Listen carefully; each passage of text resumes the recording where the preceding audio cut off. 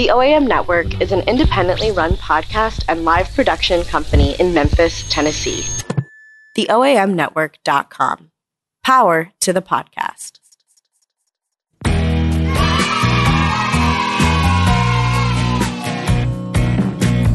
Good morning, Lisa Michaels. Good morning, Moth. How you been? I've been spending my time cooking rice because there's nothing else in my cabinet. I've been playing a lot of Final Fantasy X-2, which is where you play as three strong, strangely dressed female characters and you change outfits a lot. How different. Exactly. I was about to say it's not too far from my real life.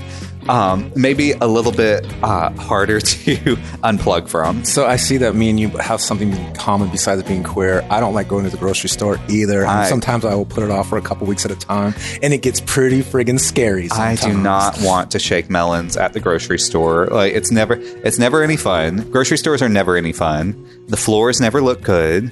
But the selection, like going and choosing vegetables, I have a bit that I do where I'm like, you know what? I hate grocery stores so much. Now, I'm a vegetarian. When I walk into a grocery store, I'll take off my silken glove, touch everything in the meat section, and then go over to the organic vegetable section, touch all the vegetables, just to ruin it for everybody else, because I'm so sick of grocery stores. You're evil. I am. I want them to beam my groceries directly into my home. Like, the less amount of time that I have to spend outside in the world looking at other people right now, the better. Moth, humanitarian at large. Hey, it says on my Instagram, I am the Emily Dickinson of drag. So you want to come tap on my window, I will get my clothesline and I will send you candied pieces of bacon, because that's something that Emily Dickinson used to do for the local neighborhood kids, but she would never leave the house. So when I lived in the mountains back in California, there was this home where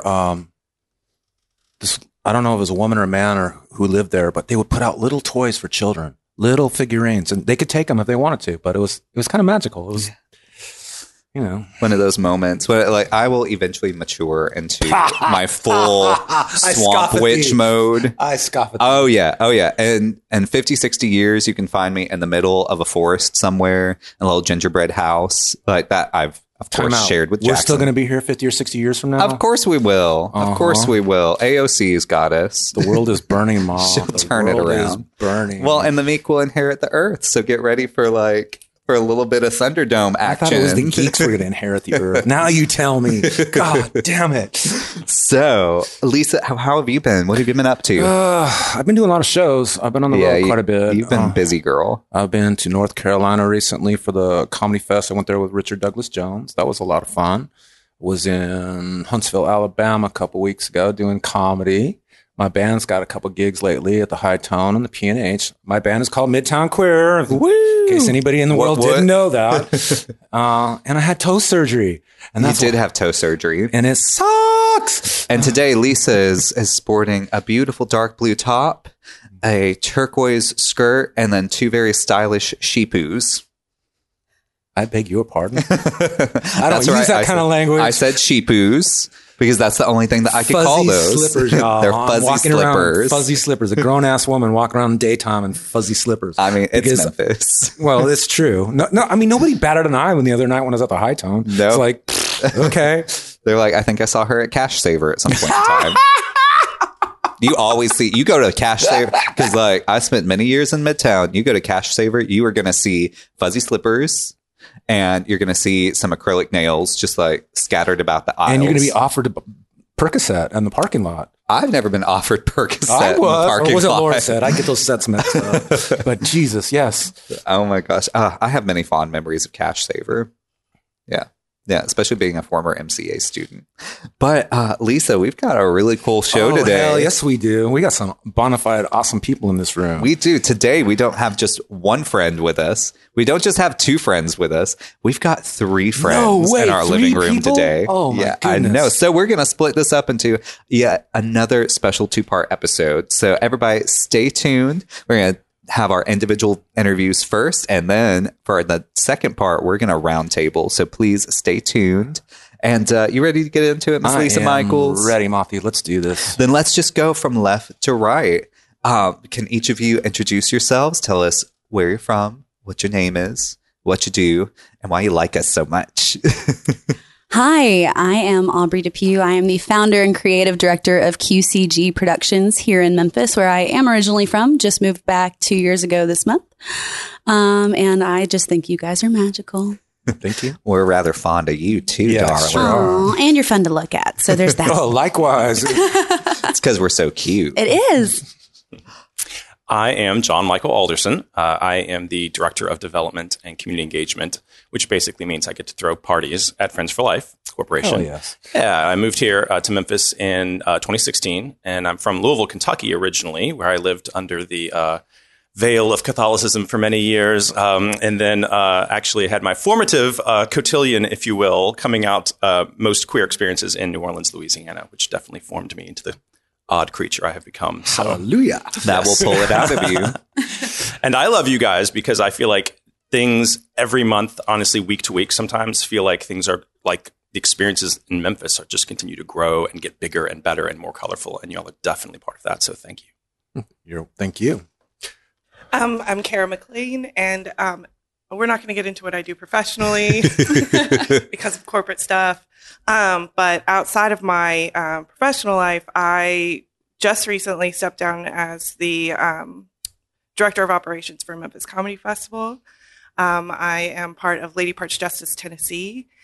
And I also am, I got to run Condominium this year, and I've done that for 3 years now. So I kind of just jump in wherever I think I'm needed and do things. I feel you there. I think that every single one of us has that trait, that quality of destiny will afford me whatever opportunities I can handle in the moment. Exactly. And we all take it and run with it. You just grab it. Exactly. Or hide from it. I've been doing a lot of hiding lately. I've been under a rock for a little while. But we're getting back out in there. So, Miss Aubrey, let's start with you. Oh, and our other friends, during each individual interview, like, feel free to comment, chime in. If you think that something is important, please jump in. Heretic! No. Not the first time that I've heard that. What's that? It's only the fifth ring of hell. Like, I can take that. It's fine. It's fine. I'll have fun. But, so if y'all want to chime in, please do. This is not a very stiff podcast. We're The lesbians in the room We're a very cringe. flexible. We're a very flexible podcast. So, Miss Aubrey, hi. Where'd you grow up? I did grow up here in Memphis. I was here until I was 18, and then I moved quite a bit. I did a year stint in Alabama for this thing called college, and then I went from there to New York, did 2.5 years there. Then I went to LA, finished my bachelor's out there, stayed out there for a collective 5 years, moved back to New York for 1.5 years, and then moved back here. She's jet set. Damn. So tell me a little bit about that journey because I've never lived outside of Tennessee my entire life. Bless your heart. I'm very interested in like what took you to each place. So thankfully, What were I you grew following? up with my father being a pilot. So traveling and having different experiences was always something that they instilled in me and my sister, my mom and my dad. Because my dad's a pilot, my mom was a flight attendant, and then she got knocked up with me, and I was her retirement package. So, hey, it's true. Best thing that ever happened to her. That wasn't arrogant at all. Anyway. You can be arrogant on this podcast. Lord knows I am. So traveling was always a thing, and I have always had a lot of energy. So in kindergarten, my mother put me in theater to try to give me an outlet. So I grew up doing performances, local theater, community theater, stuff with school. And being artistic in that sense. Wasn't the most athletic child ever. Did volleyball for a year in high school and whatnot. But I bet you can serve it to him, though. I was actually not very good. I only did it freshman year. And then they made me choose between volleyball and theater. And of course, I was like, I don't theater. understand why schools do that. It was That doesn't make any scheduling, sense. quote unquote. And I was just like, They do that with like the science programs. They do that with the art programs. They do that with sports. So you're What not if you allowed love to be an both? intelligent. Yeah, exactly. yeah. I wish I would have stuck with volleyball, but at the same time, it was like theater and performance has always been my thing, and that's what I'm passionate about. So of course, I was going to choose that. And my butt does not look as good as it did when I played volleyball. Your butt looks plenty fine. It just looks beautiful in a different way. There we go. From different angles too. There you go. Upside down, right side up. We got it all covered. So, I followed that path going to school for a bachelor's in performing arts, which, I mean, I guess I use it these days, but, so I went originally to a, school called University Montevallo. It's a, fine arts school in the middle of nowhere, Alabama. Literally, it's an hour south of Birmingham, tiny little arts town, liberal arts school. And it was awesome. Their homecoming is based around musical theater. You're either a purple or a gold, and each side writes their own musical. The students write it, produce it, direct it, costume it, write the music, play the music. It's completely... So that's what drew you to this school. There's interesting stuff cooking. It was so cool. And even though it's in the middle of Conservativeville, USA, it was like, oh, wow, this could be my space. And I loved it. I thought it was awesome. And then Please tell me you chose purple. I was a purple. Yes. PV, if anybody knows what that means. But yeah, so I was purple and that was really cool. And then, I had originally wanted to go to AMDA, the American Musical and Dramatic Academy, but they didn't have a bachelor's program.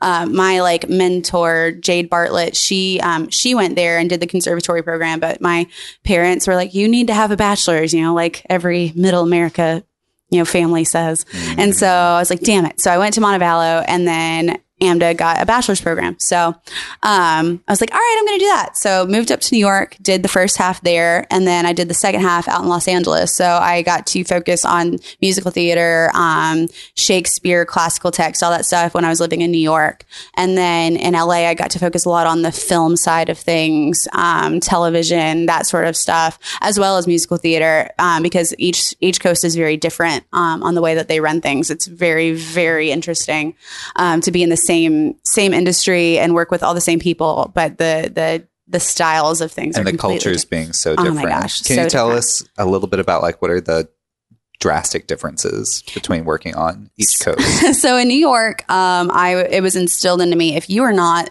at least 15 minutes early, you are in fact late. And Lisa, you and I were really late this morning. So it's been interesting because when I moved to LA, I would show up, 15 minutes early, and the people that I was meeting, the people who were supposed to be the big guys in charge and stuff are 20, 30 minutes late. And I'm like, really? Do you just not take this seriously? What's the deal? I'm very much a New Yorker as opposed to, an Angelino, if you will. I'm very much a fast-paced person, on the go, get there, get it done, on to the next one. And I guess, LA, I hated sitting in traffic for, an hour and a half everywhere.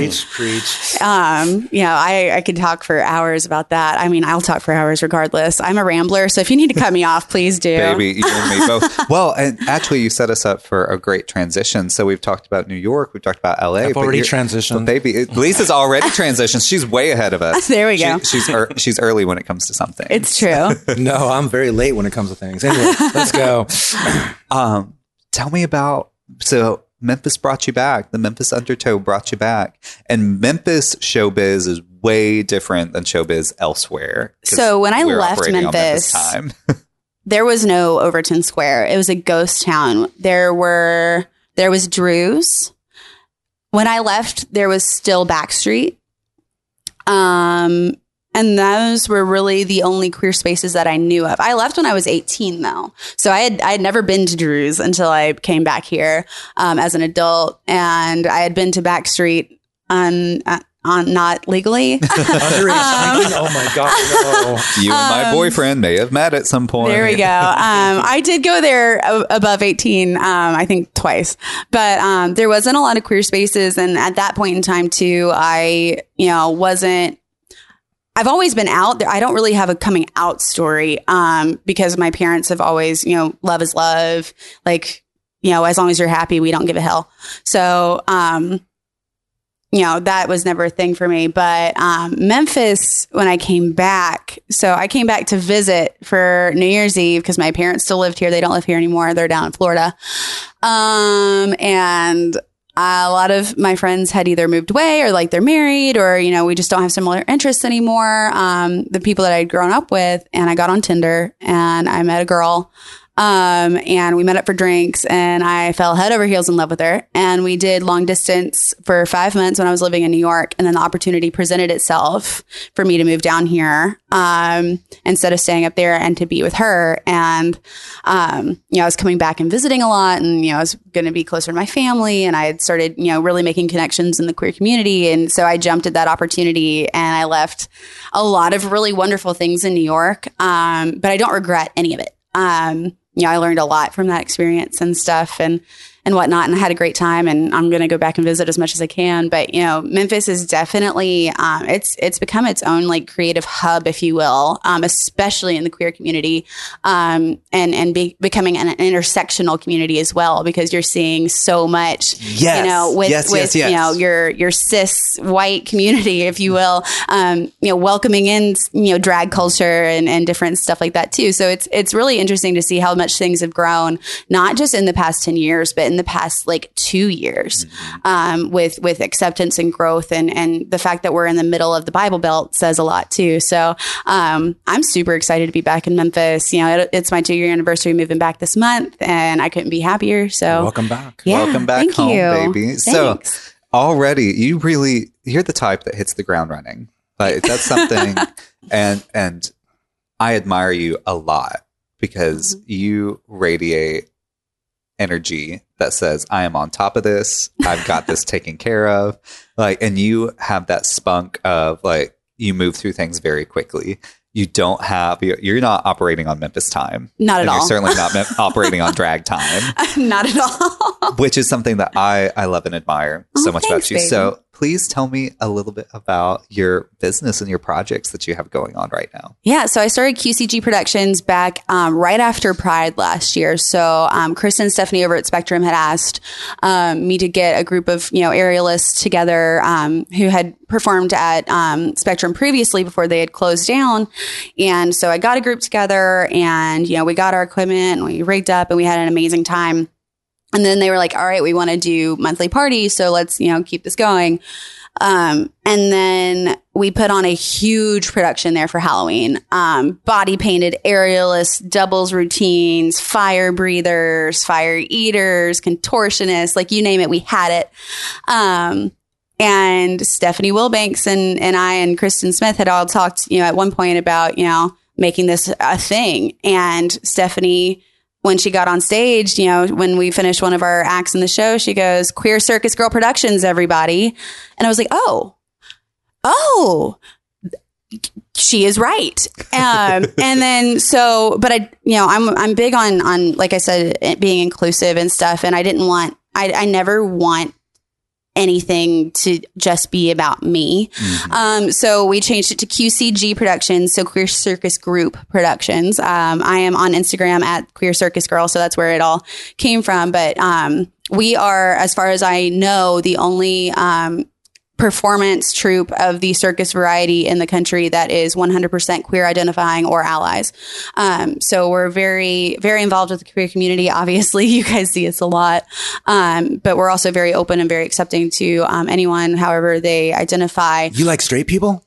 I masqueraded as one for a little bit. It was easier, but they're lovely. They're a fascinating bunch. Right? I love watching their behavior. Thank you. Out in their natural environment. It's so interesting. You go and sit in a Starbucks and watch them move about their day and think about what do they worry about? What's going through their minds? Do they see different colors than I do? It's so funny though too, because we get booked on a bunch of things that, you wouldn't really consider queer friendly. We do a lot of benefits. We do a lot of stuff for middle-aged white dudes who want to throw badass parties. Mm-hmm. And being a femme lesbian, it's so funny whenever they're like, oh, well, what does QCG stand for? And I'm like, oh, Queer Circus Group. And they're like, queer. I'm like, yeah. As in not white, straight, cis, Heterosexual. hetero. Like, let me explain what this is. And it's so funny too, because I get a lot of people who think, because I know back, queer used to not be a word that we embraced. No, it was derogatory. And we've talked about that on this podcast before. Different generations of LGBT plus folks receive the word queer very differently. Yeah, even Tammy Montgomery, the owner of Drew's, and we had throws her off. A very fascinating conversation it was an episode that we did with Tammy and Holly Calvasina from Choices.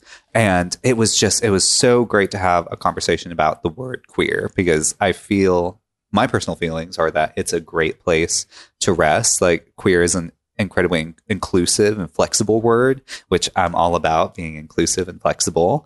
So hug everybody and be able to bend over backwards if you need to. So as you say that to a contortionist. Yeah, I was about to say, let me speak her language here for a second. But so tell me a little bit about the future. What are your projections? Do you have a spreadsheet? I have a lot of spreadsheets. I feel like you have a lot of spreadsheets. My Google Drive right now it's just bombarded with spreadsheets. It's a little ridiculous and honestly a little overwhelming at times, because I am go. And it's growing. Like, what you're creating is growing so quickly. Just start telling me about that. So, it never really, we just had a couple people. So when I first started, it was me and Cooper Hinkey and Abby Crenshaw and basically the people that I had worked with in the past, with a previous aerial company, who didn't work with them anymore. And I had reached out and I'm like, hey, are you still interested? And so then we kind of started building upon that, and starting to invite people in that we either thought had a lot of potential to be, a performer with us as far as their strength and their, athletic ability as well as their performance capabilities. And it's just kind of grown from there, to where we have 45 performers on not all of them are here in Memphis. Like, we have Danny Steele. She's based out of Las Vegas, but she's from here. She was actually in our show at Drew's last that we did with Hoist and Friends for Life 2 weeks ago. Yeah, 2 weeks ago. And Mel Hyde, who's out of Nashville. She comes and performs with us. She was also at the Drew show. Then you also have Miss May. She's up in Pittsburgh at Circadian, the Circus Institute up there. She's a featured performer with them. So you're building family all over the place. Yeah, and it's smart model. It's been really, really neat, and it's exciting too to know that, like, we can expand and we can grow, and we're getting people reaching out to us on social media now of, hey, I'm going to be passing through Memphis while I'm on tour. I really want to work with you guys, or if you guys have a show, I'd love to, fly down or whatever. So it's really kind of just built on its own. I do a lot of social media marketing and stuff, but so I have a question. There's always that practice makes perfect. So y'all do some scary stuff. Have you ever been hurt doing what you're doing, or? Yes. I burnt myself last night playing with fire. Oh, damn. Oh, really? Yeah. Right here. But you can't tell. So I eat fire, and I was doing a performance last night, and I was just, I got a little reckless with it, not gonna lie. Cause you just get caught up in the moment, and I missed my mouth at one point, but I'm obviously fine. No. I'm obviously fine. It's just like the equivalent of a sunburn. But as far as aerial is concerned, about 5 years ago, I fell about 12 feet and I dislocated my sacrum. So that's the bone right above your tailbone that's supposed to be like parallel to the ground. Well, it was at a 45-degree angle. So that was the worst injury I've gotten from it. We deal a lot with scrapes, cuts, bruises, sprains, all that stuff. It's very physically demanding. You're athletes. Mm-hmm. You have to be an athlete. I have been to their fundraisers where they're literally in a bar pouring drinks from the ceiling. Mm-hmm. I have seen this with my own eyeballs. Yes, we have done that. And it's fun. We really enjoy it. And that's the beautiful thing too. It's, we get to have fun doing what we're doing, but also we are very, very aware of the fact that, we have to be careful. We have to be, cognizant of where we are, what we're doing, who's around us, muscle fatigue, making sure that we drank enough water before and after and all this stuff. There's a lot that goes into it. And the fact that we practice 2 to 3 times a week minimum, we have to stay on top of it. So y'all have a practice space? Nerve and dedication. Yeah, we're very, very dedicated. We thankfully Spectrum lets us use their space when they're not in use. So during the week we're able to get in there and rig, and you know, Stephanie and Kristen have been very gracious with that, and Jerry Westland has allowed us to use that space. So it's very nice that we have that, you know, that sort of support from the community, and you know, they use us for all of their events and stuff, and they, you know, Stephanie and Kristen really were the ones who were like, hey, you can do this. And I owe a lot to them, you know, and Will Banks is one hell of a businesswoman, and Kristen just comes up with some crazy, amazing, genius ideas. And so it's been really nice to have, you know, people who have ran successful businesses in throwing parties and, you know, doing events, you know, on your side and like really cheering for you. And this whole community, that's been one really amazing thing. And I contribute the fast growth. We've only really been around, you know, 6 months, and now we're booked out until March of next year. So, and I contribute that to the queer community and to the people who have, you know, taken a chance on us and, you know, booked us. Our first gig outside of Spectrum was working with John Michael with Friends for Life for the Moulin Rouge party. And he had never seen our work, up until after he had already booked us. He came to the show at Spectrum, and he had never seen our work before, and he took a chance on us. And that was one of the most incredible experiences ever. You know, we had 3 aerialists up in the air at Alchemy, and we just had the time of our lives. And it's just kind of blown up from there. You know, each event that we do, we keep, you know, creating new acts or having a new take on something we've done before. And really it's pushing us to do things that not only haven't been seen here in Memphis, but haven't been seen ever. Right on. So You're building a really great Groundbreaker. repertoire. Yeah. thank you. So speaking of parties and John Michael, shall we transition into our friend across the table? Absolutely. Okay, parties. When I think parties, well, okay, I want to dial it back and talk about, you know, we're talking about people that have cheered us on and lifted us up, and these two people right here. Since I was a gross little pancake white bug trying to just like wayfind and figure out where I fit in the community. And I'm still trying to figure that out. You know, the people at home could not see where you were pointing at, so you might want to point. But Kara and John Yes. both gave me so much confidence, and just getting to work with y'all on the occasions that I've been honored to. Those were the moments where, and Lisa, the first time that I felt like a star was when I performed in the basement of Condominium with Lisa. And that was the first time that people had ever like chanted my name. So like getting to work with y'all on, like, I think about Taco Fest with you, and like getting to do any work for Lady Parts Justice was such an honor. And getting to work Art Dash and host, it was just, oh, by the way, so I have a funny story about that. So I pooted the entire time that I was on stage because I was so nervous, and I was wearing this like big gorgeous headdress that I'd made out of recycled materials and a Ralph Lauren dress that I had dyed wine purple, and there was a reason I kept slipping over to the corner and putting on more perfume because I was so nervous that night. And I want because it was such an honor to be a part of that. So I was like, when I get nervous, I get the poots. Watch out, our audiences. Good to know. You know, those rumors about me being a devil worshiper stem from the fact that I smell like sulfur sometimes. But all that aside, John Michael. I totally want to book you now. Just all over again. Yeah. Just with a warning. I don't. With a good warning. No, I've come to accept it as a quirk of my character, one of many. So, John Michael, you're the party guy. Nobody throws parties like you do.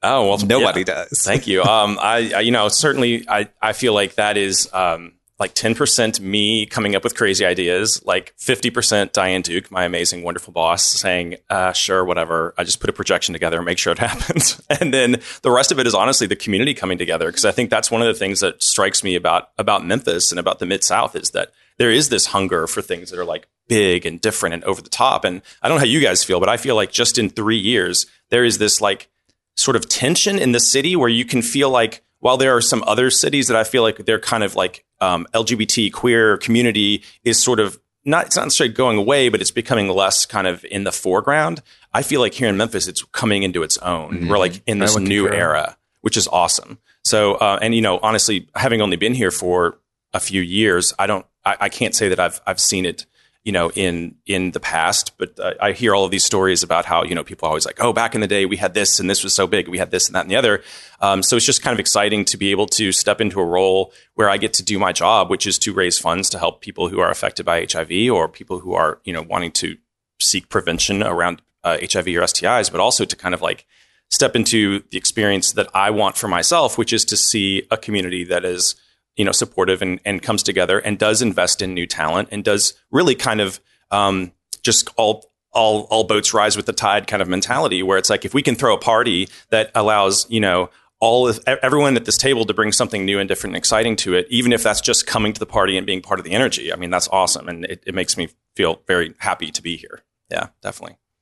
So let's take a pen in that. Let's talk about how you got here. Yes. In the first place. Like, tell me the story of John Michael. It was raining the day I was born. We have 15 minutes. Exactly.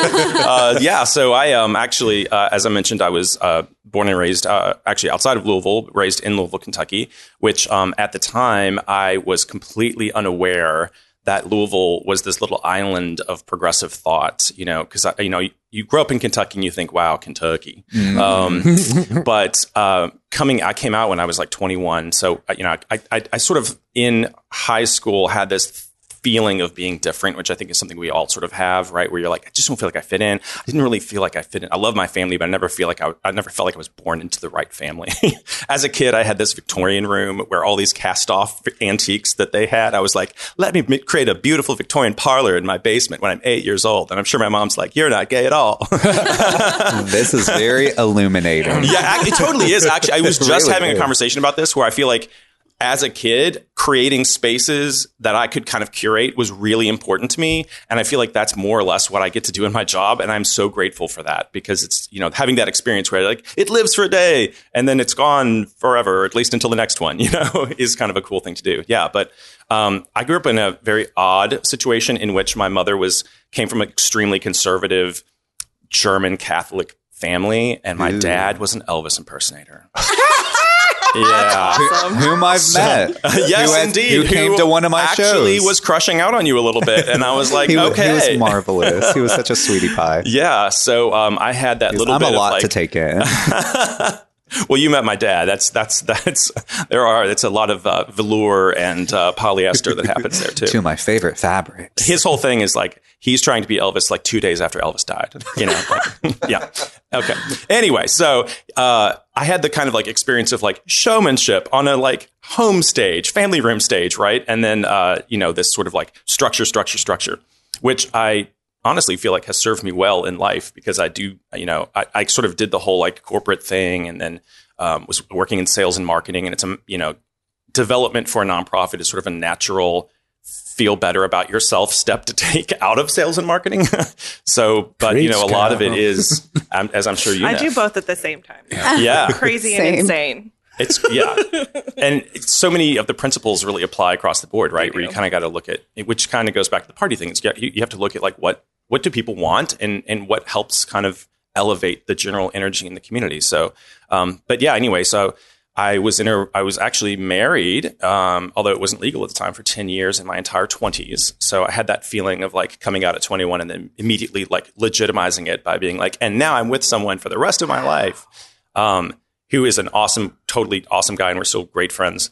But we kind of at around 30 realized, like, he was like, hey, I think I want to move to California. And I was like, hey, I think I want to move to New Orleans. And so we did that. So I feel like I had my like 30s in my 20s and my 20s in my 30s, where I was like, ooh, I get to explore like completely different relationship models and like what it means to be polyamorous and what it means to like explore more of yourself and like to kind of embrace like, hey, kink is okay. And like all of these, kind of things that the perfect, honestly, what better place than New Orleans, right? Which is the, you have northernmost colony resources. of like French, Spanish, America. It doesn't feel like it's part of the U.S. at all. So when you were growing up, yeah, with your mom being the German Catholic, did you grow up with Catholic guilt or? Oh, am I sitting here with Catholic guilt? Absolutely, yes. Gotcha. Why did I say something wrong? No, I'm just kidding.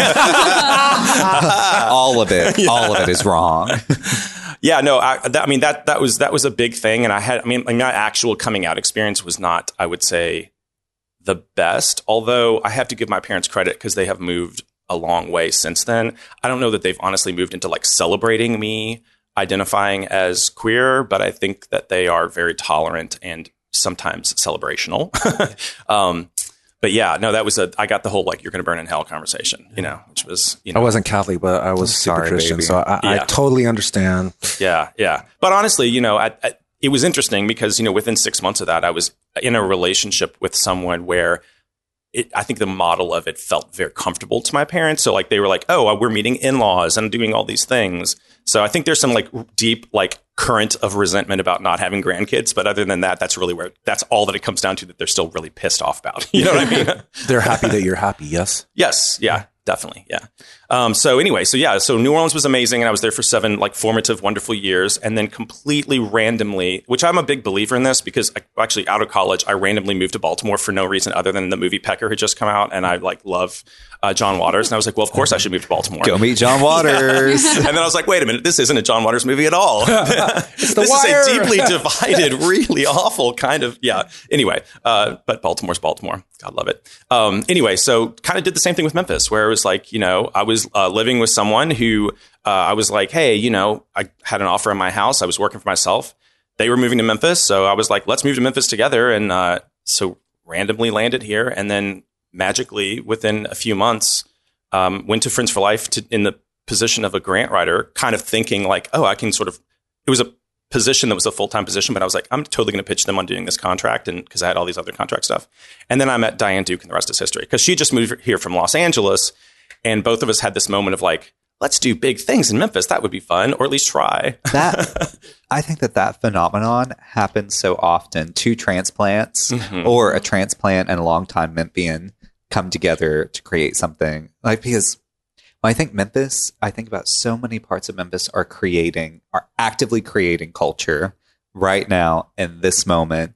And like you were speaking earlier, there are other cities where maybe it's not stagnant, but maybe it's just not, like, they're already established. Right. And they already have, the calendar filled out throughout the year. Mm-hmm. We are still really working to bring our community to the forefront. And in the past 2 or 3 years, like, that's there, and it's continuing to grow. You're starting to see so many queer-friendly events and queer-led events all over the town. And I think, and it's not just a checkbox, right? For many people now. Used to, that might have been it. Like, they were like, okay, let's get the queers in here.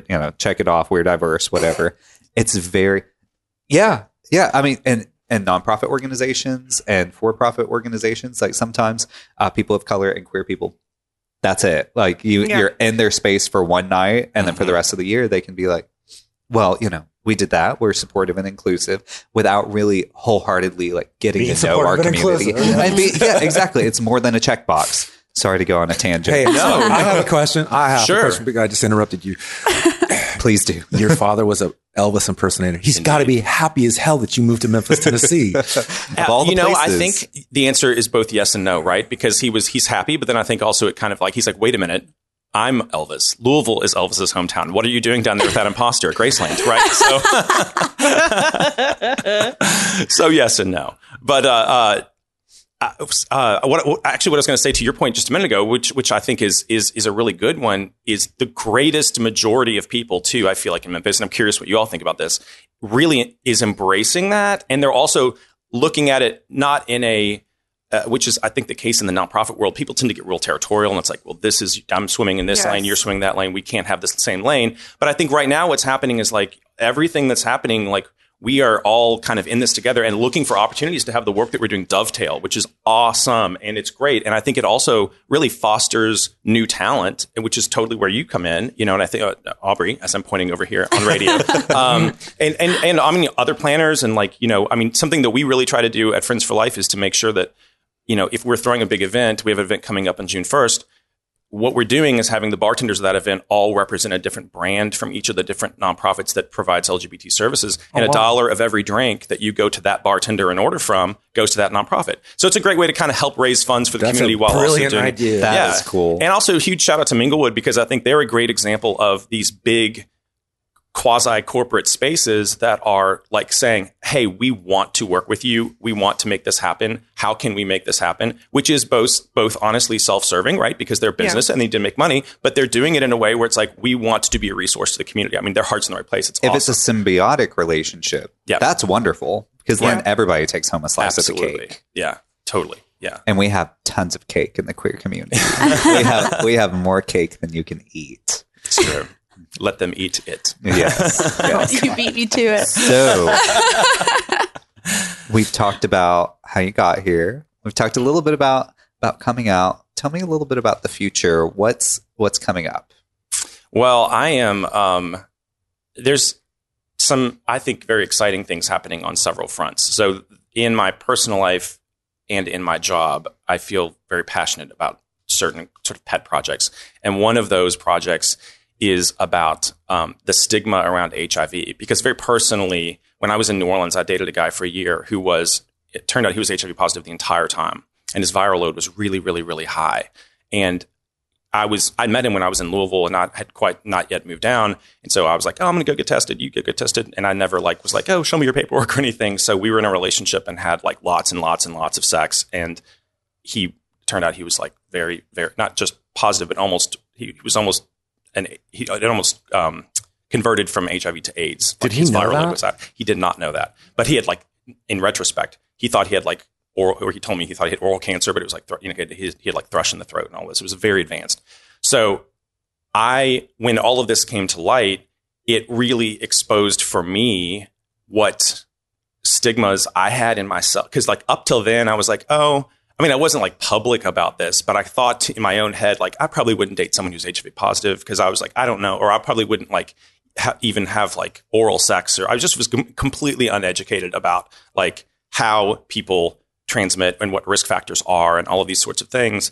And it just completely opened my eyes to what a sort of asshole attitude I had about the whole thing. And so that's sort of the moment where I really became passionate about working with the HIV community. And it turned out that I was myself negative still, which was sort of a lesson about risk factor too, which I don't think a lot of people think about or necessarily know about. So how this ties to the future is I am super excited to say that all of these exciting, awesome events and fundraisers that we're doing are helping to fund the first of its kind HIV stigma survey that is not focused on people who are themselves positive and living with HIV, which is very important, but those studies have been done, but the people who are not HIV positive, and to kind of create a baseline of research to say, how do you think about HIV? Do you think about HIV?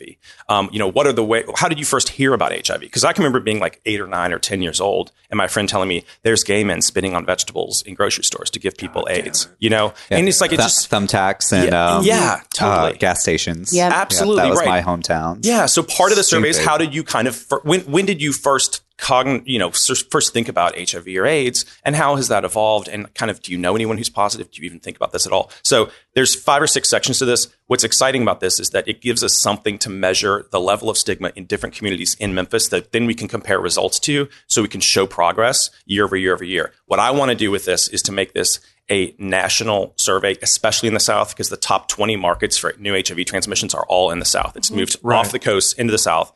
We're number 8.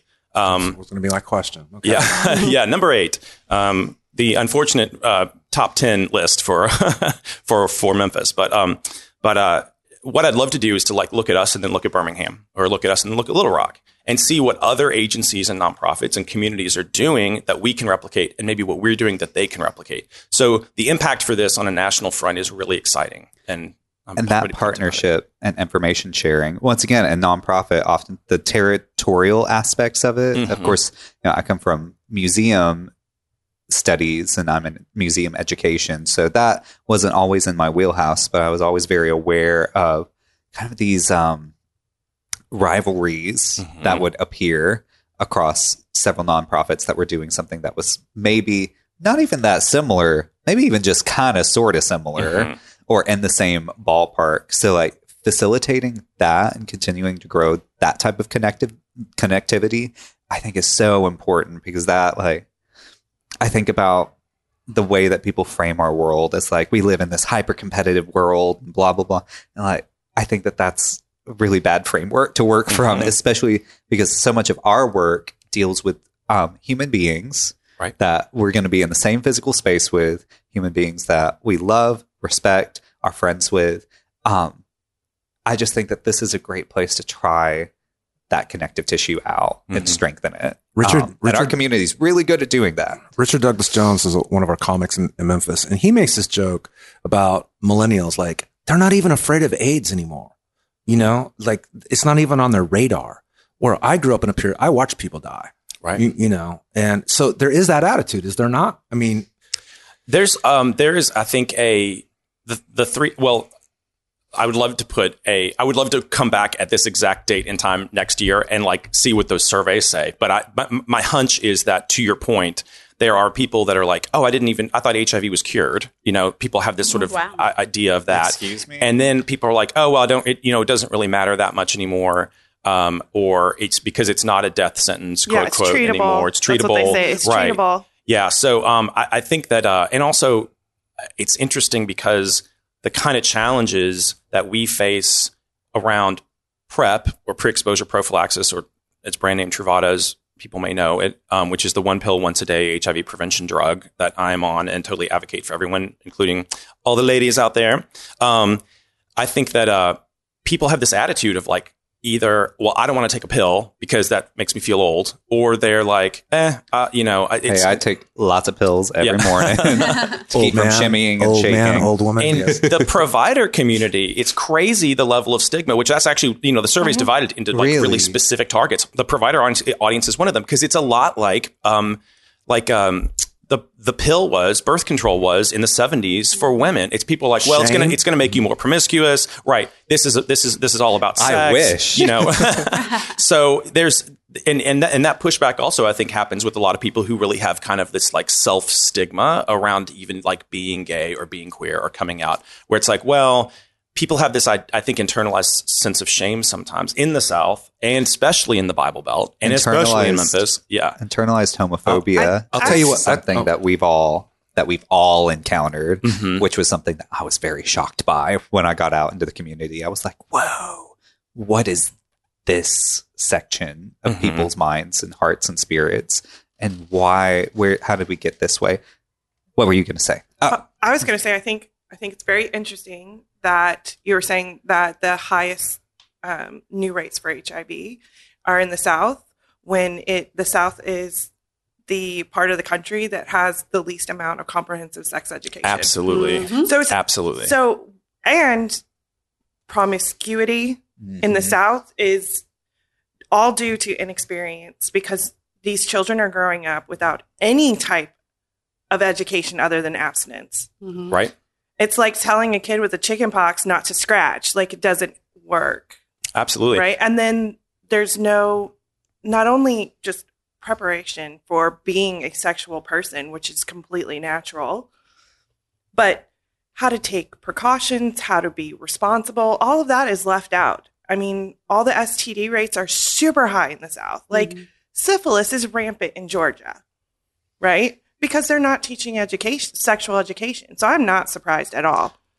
And to your point, where you see the highest levels of STI and HIV rates is a combination of abstinence-only education, high rates of religiosity, where churches have a lot of influence, particularly conservative churches, and where there's a lot of just like baseline racism, institutional racism, and everything. I mean, that is like the magic cocktail of making just huge amounts of STIs and HIV transmissions happen here's a great number to think about. Last year, there were 13 new cases in San Francisco.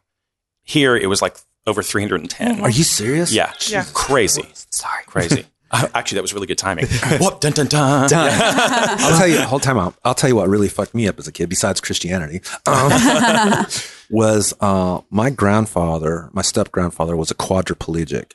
And all my life, I was told growing up that it was MS. When I became an adult, I found out the real reason. It was untreated syphilis. Wow. And that man laid in a hospital bed for probably 10, 15, 20 years, couldn't have no use of his arms or his legs, couldn't see, and had a transistor radio propped up against his head. And that was life. Unbelievable. No. My Yeah. God. Awful. And I think the thing to kind of sort of bookend that is, and I think you were really hitting on this, Kara, is the idea of sex positivity. We have got to be able to talk about sex in a positive way, talk about sex at all, because honestly, like until we can have open conversations about that sex happens and is completely natural and fun, and you can do it in a lot of different ways, we can't have the conversation that really is the comprehensive conversation about protecting yourself in whatever that may look like for you in the kind of relationship you're in. So yeah, I think that's the root of it. Because if you don't have the educational foundation just of like, what is your body like? What, you know, because in some places they don't even teach kids about normal body functions. Like that's like pooting on stage. Yes, like pooting on stage. Like I have a deep feeling of shame from my pooting problem. But I'm working through it.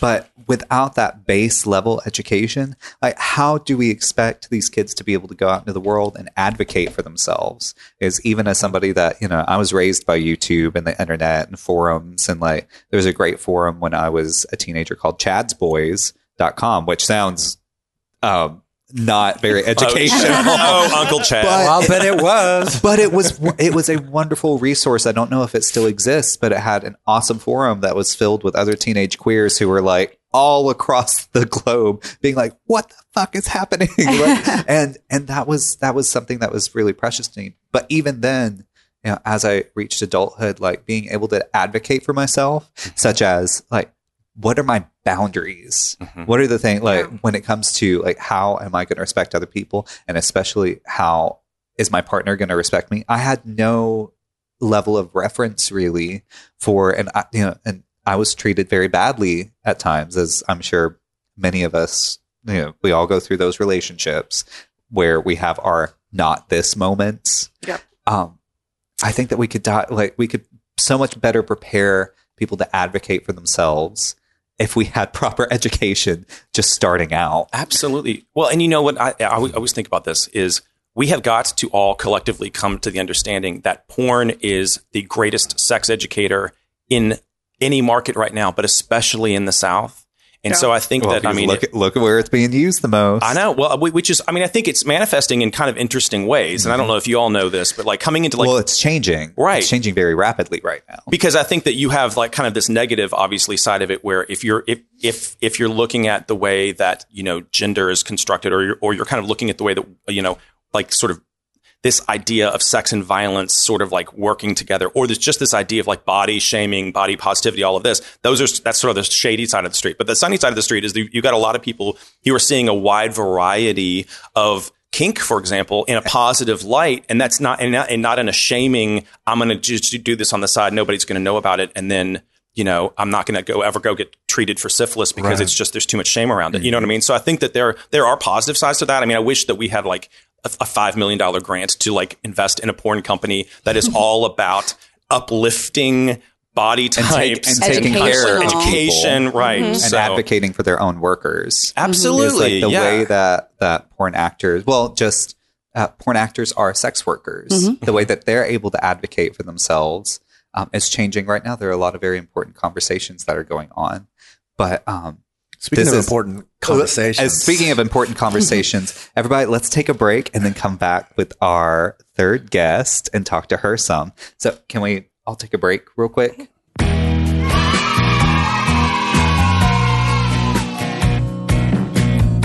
TheOAMnetwork.com. Power to the podcast. Moffy, have you been blown away with our guests so far? I have. Put your headphones on, Lisa. Oh. So you Do I have to listen to you? Yes. That's what this is all about. I was having a good day, Moff. Most people do until they see me. or don't. But so we are back, and we're going to pick up with our final guest of the afternoon, Miss Kara.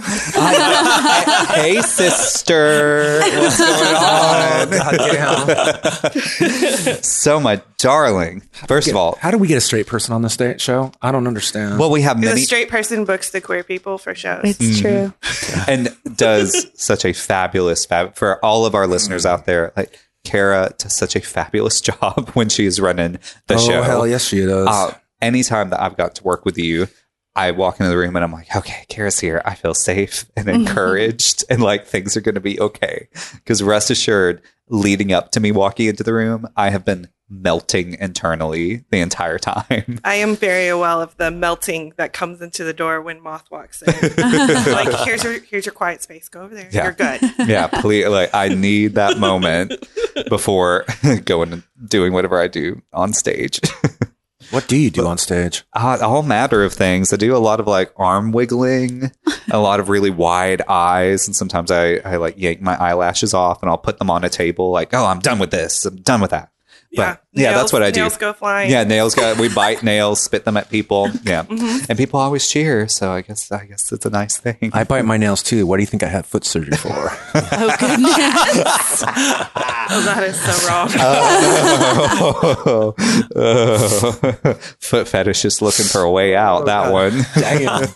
All right. Well, let's not distract or detract. So Miss Kara, tell me about how you grew up and where you're from. Okay, so I was actually born in Jackson, Tennessee, but I only lived there for like 6 months. So by the time I was 6 months, we moved to Memphis, and then my dad got transferred. He worked for healthcare. So we got transferred to El Paso, Texas, and I lived there until I was 18. And then I immediately fled. Why? So- It's so nice and sunny in Texas. Lots of sand. So I lived in El Paso, which I would say is not Texas, right? Because it's literally on the border of Mexico and New Mexico. It's 8 hours from the next closest major city in Texas. So even though I went to college for a year and a half in Corpus Christi, that was still 11 hours away from my hometown, and it was in the same state. So I immediately was like, El Paso is very similar to Memphis, where you either leave right after high school or you're pretty much here, right? And Plant your roots down. Exactly. And so El Paso is very much like that. And growing up in El Paso was amazing. The majority of it was, Latinos. And I am Mexican and British myself, so I kind of fit in there. And it was completely Democrats. Like, even though it was a very Catholic community. It's a blue dot, like Memphis. It's a blue dot. So it's kind of similar to the way Memphis is, where it's very Catholic, but very Democrat as far as voting. And then, so at 18, I went to Corpus Christi. I went to Texas A&M in Corpus Christi, which is a school on an island, and that's why I went.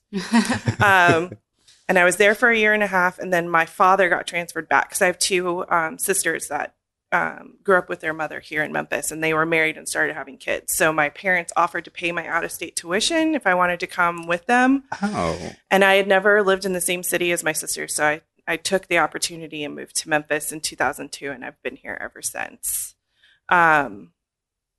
So I moved here for family and kind of discovered a totally different type of family, right? I grew up in El Paso. I had the same friends pretty much my entire life. And then moving to Memphis, I knew, other than family, I knew one person who lived in Memphis that I wasn't related to. So it really forced me to get out and find my place. And I'm not going to lie, it probably took me 9 years to find my place in Memphis. Memphis can be something that I talk to a lot of people about. Is Memphis can be a little hard to get to know at first. Mm-hmm. I think that part of that is because like nobody ever really thinks of Memphis as like their destination first and foremost, right? And then secondly, like everything, like the word click comes to mind. Like yes. Memphis can feel very clicky. Like there are these very specific places for each group of people. And right now I'm starting to see, I hope that we're all starting to see kind of a breakdown of that and starting to see all of this wonderful collaboration. But when you first get here, it's so easy to feel like you are so completely alone and so completely fucked. Yeah. And because of that. It was completely, I was shocked when I got here. First, because everything's green and I grew up in a complete desert, right? I grew up at I understand. Yeah, I grew up at the end of the Rocky Mountains in the middle of the desert. Like, we didn't have grass in our front yard. We had decorative rock beds. And then I moved here and it's green. And I'm also allergic to pretty much every insect in Memphis. So I'm constantly taking allergy medicine. And then this year I found out I'm also allergic to the air in Memphis. So I'm on even more medicine. Oh so my goodness. I also feel very old now. But We all take our pills in the morning. but then, growing up in a community that was run basically by Mexican Americans, and then moving here and seeing the division, like how divided it is. I mean, it's not just the blacks and the whites, but it's also the Mexicans and those that are coming from Korea and Vietnam. They all live in their own little segregated communities, and that was a lot for me to take in. And it still bugs the shit out of me. So that was a major culture shock. And that's why I think it probably took me so long to figure out where the melting pot of Memphis was. And for me, it was definitely Midtown. Everyone has different backgrounds in Midtown. So I felt much more comfortable to be myself than I lived in Cordova for 7 years. I mean, my neighbors used to call the cops on my dogs because they barked. So moving to Dirty Midtown, Dova. I finally got to be myself. So I've been in Midtown now for 7 years, and I will probably never leave Midtown if I can help it. Amen to that. Yes. But in the process, I've met a lot of friends. I have my partner in crime, Megan Rubenstein, who does Lady Parts Justice Tennessee with me. She called me up one afternoon. This was in 2014. She called me up and said, "Hey, they're doing some really crappy things with abortion rights in New Mexico, and we're going to do a phone bank. Do you want to come?" And I was like, "Sure." I didn't even think about it. I was like, "Yeah, I'll come." So we made calls to people in New Mexico from here, and then followed up, and Planned Parenthood said, "Hey, we want to start community action teams," which are basically groups of friends that will get together and do phone calls, pack condoms, do get out the vote work. And so we formed one. And by the time we had started doing that, that's when they started the Amendment 1 in 2015. In case you guys haven't got it, I'm really big into abortion rights and sexual rights, because that's what it is. Like, whether you actually have parts that are female, or whether you don't, you love someone who has parts that are female. They're sexual rights. Like, there's no other way to really talk about it, in my opinion. Although people yell at me and tell me I'm wrong all the time, but. So we started our action committee, and then they started the Amendment 1. And Amendment 1 was the first constitutional amendment to the Tennessee Constitution that actually took away a right. It had never been done before for any right. It had never been taken away through a constitutional amendment. And what they did was they said that you don't maintain the right to an abortion yourself, you maintain the right to an abortion through your elected officials. And so basically what this did was it said that for any abortion regulation, they no longer had to put it up for a public vote. So the elected officials could make the decisions on behalf of their constituents. So they didn't take away our right to abortion. They took our right away to vote on abortion restrictions. Now, first of all, the language is extremely difficult to understand. I don't like calling them pro-life because I don't feel like they really care about the life. I would refer to them as pro-birth because they really don't care what happens after that. I would like to call them the beginning of Gilead.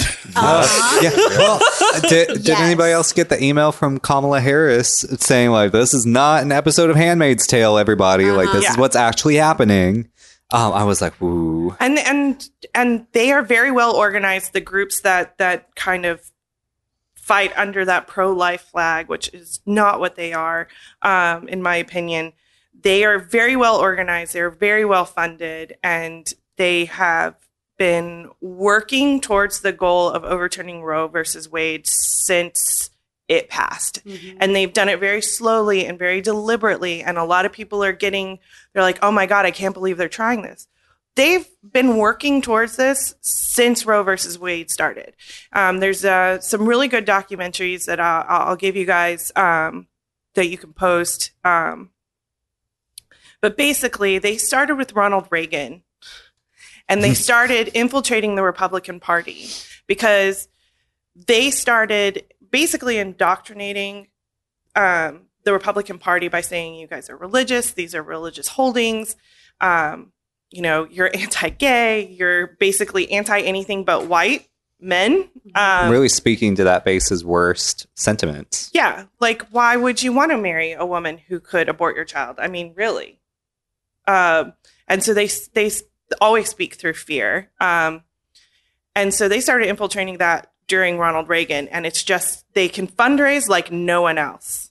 And so that's how they get the politicians in line. And then they pre-write all their legislation. So they'll start in a state that they think that the legislation is the weakest, where they can actually win. And if it works, they try the next state over. Alabama. Yeah. If it doesn't work, they change the language and then try the next state over. They really believe, I've actually gone undercover. You're a super spy. I was during the 2015. I went undercover to the pro-life meetings. I did that for about 3 months because I used to be a church leader, so I can speak their lingo. So I dyed my hair was bright purple, like Lisa's at the time. I dyed my hair black, got out all my old church clothes, my cardigans, and my flowered dresses, and my cross I've got a few of those. Wow. And Talk about cross-dressing. Jesus. Right? I covered up all my tattoos and went undercover. Get that derma blend in there. And they speak nothing but fear to the people that believe in them, in what they're trying to accomplish. They always have. So, also in 2015, I reached out to a group called Lady Parts Justice, run by Liz Winstead. She is she's the co-creator and head writer of The Daily Show. And she had quit comedy in 2014 and started Lady Parts Justice. So she basically was like, I'm going to use my ability and my contacts to just talk about reproductive rights, and abortion is part of that. But beyond that, it's also about equality for everyone. And so she started a nonprofit, and so they were doing some really cool things. They were doing events that I had never seen before. They were political carnivals where you could they'd had people dress up as different terrible political figures, and you could pay to throw cream pies in their face. They had you are speaking my language over there. I'm into this. They had Ball Buster, which we've done at a Lady Parts Taco Festival, where it's Donald Trump, and you put blue balls, and you give people can pay to throw darts at the balloons and taped to his crotch. Or in Moth's case, you can just tear his head off with your teeth. Still have the video. That was I'd put that in an audition video. Did you? Recently. Love it. There's still a hidden Trump head somewhere behind the stage. I think of that all the time. I'm my God. in 20 years, when the high tone rips up that little part of the stage to redo it, they're going to find part of Trump's head with my teeth marks on it. Yes. So Kara, when we were off the air for a moment, you were saying that you're not as afraid of all this legislation that's being passed right now or promoted because... Okay.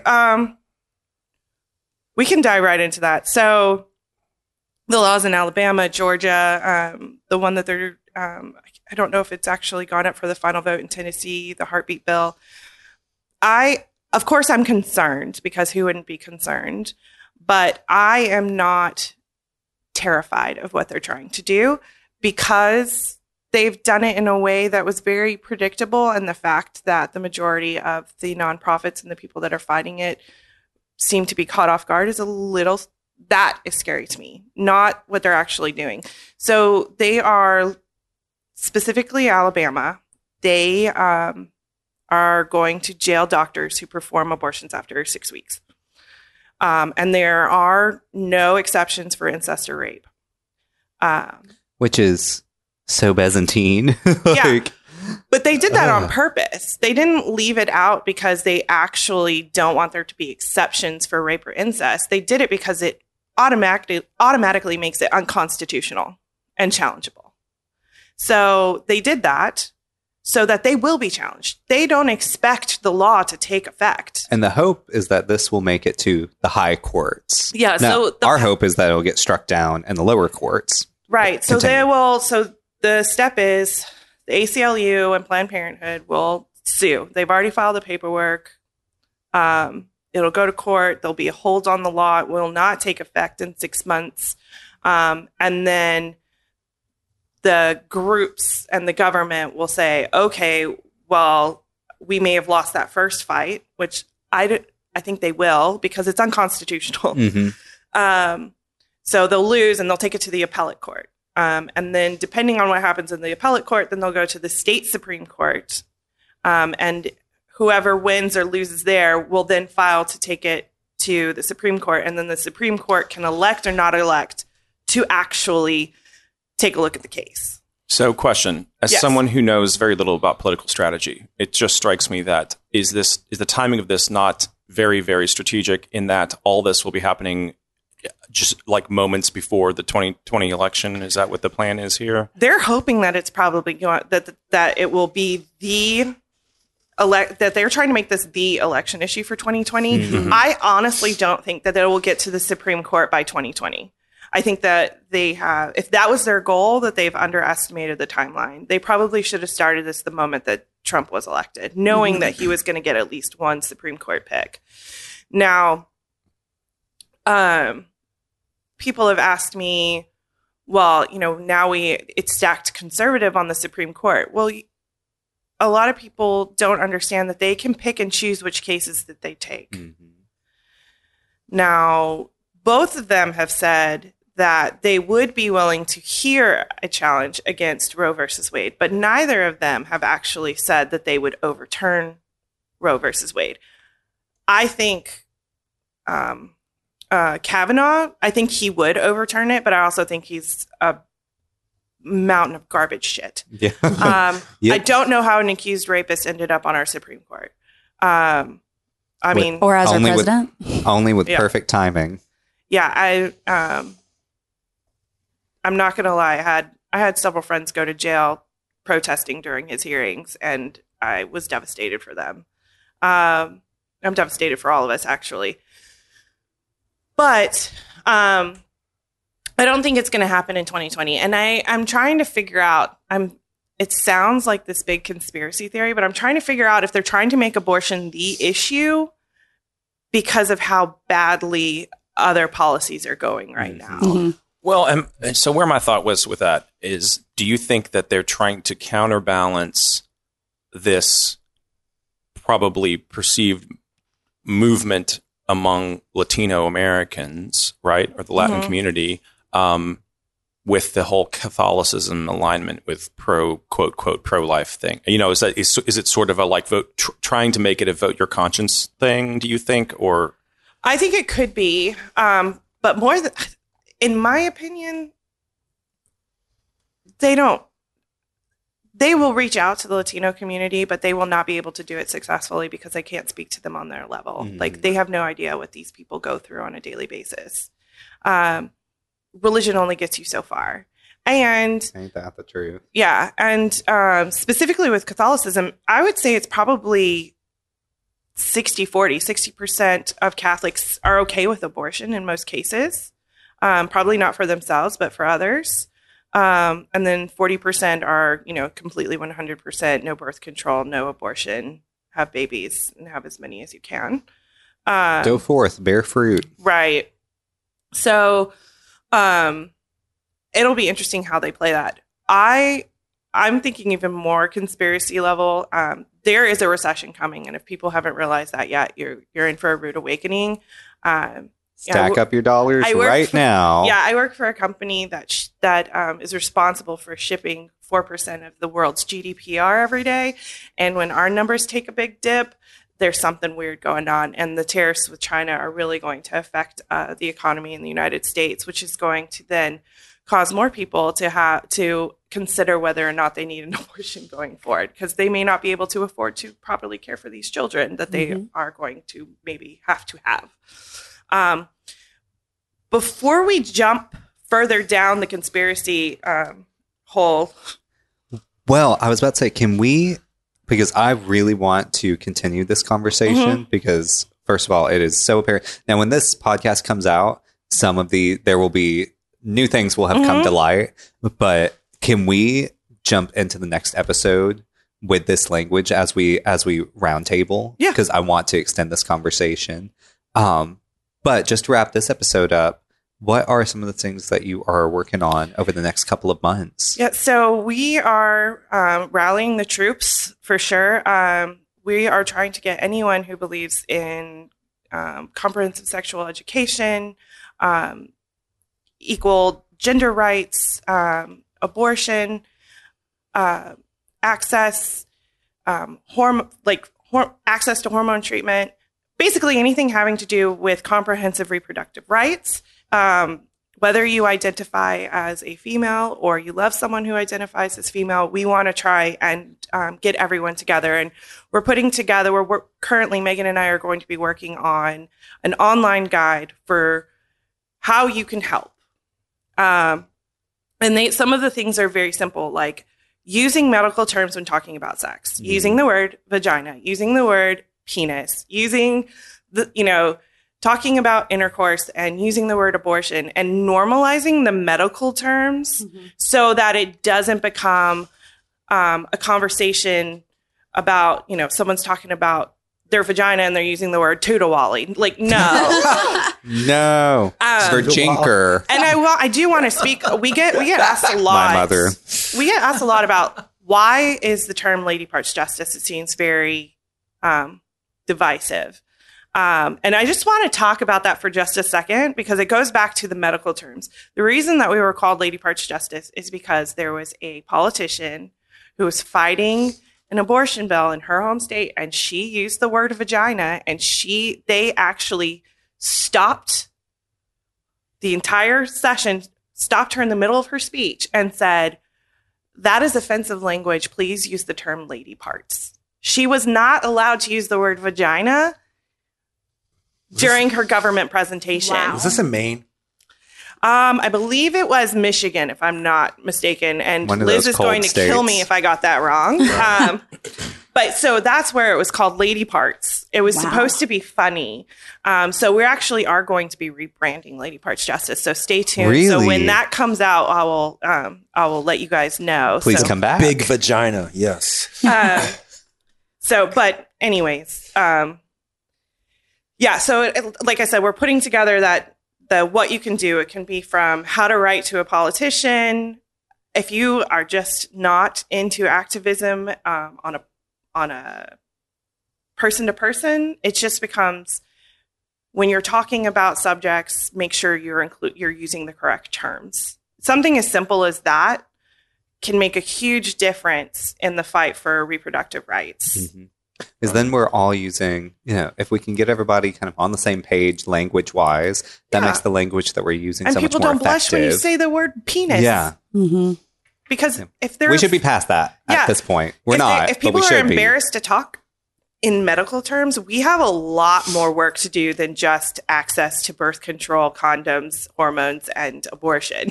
We'll never get there if we can't talk about vaginas and penises. All right, Moth, on that, we should wrap this one up. On that note, so everybody, please stay tuned. Within the next week or so, we're going to come out with part 2 of this episode, where us and our friends are going to be roundtabling about many of the subjects that we've spoken on and expanding on them. But until then, know that me and Lisa love you. We always will. And anytime that you need some family time, you can come and see us. So take care. We love you, and we'll see you soon. Bye. Everybody say bye. Bye. Bye.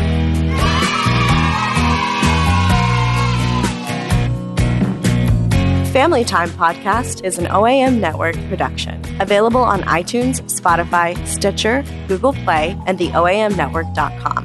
Hosted by Lisa Michaels and Moth. Produced by Gil Word. Logo and design by the Legend of Shelda Designs. The OAM Network is an independently run podcast and live production company in Memphis, Tennessee. TheOAMNetwork.com. Power to the podcast.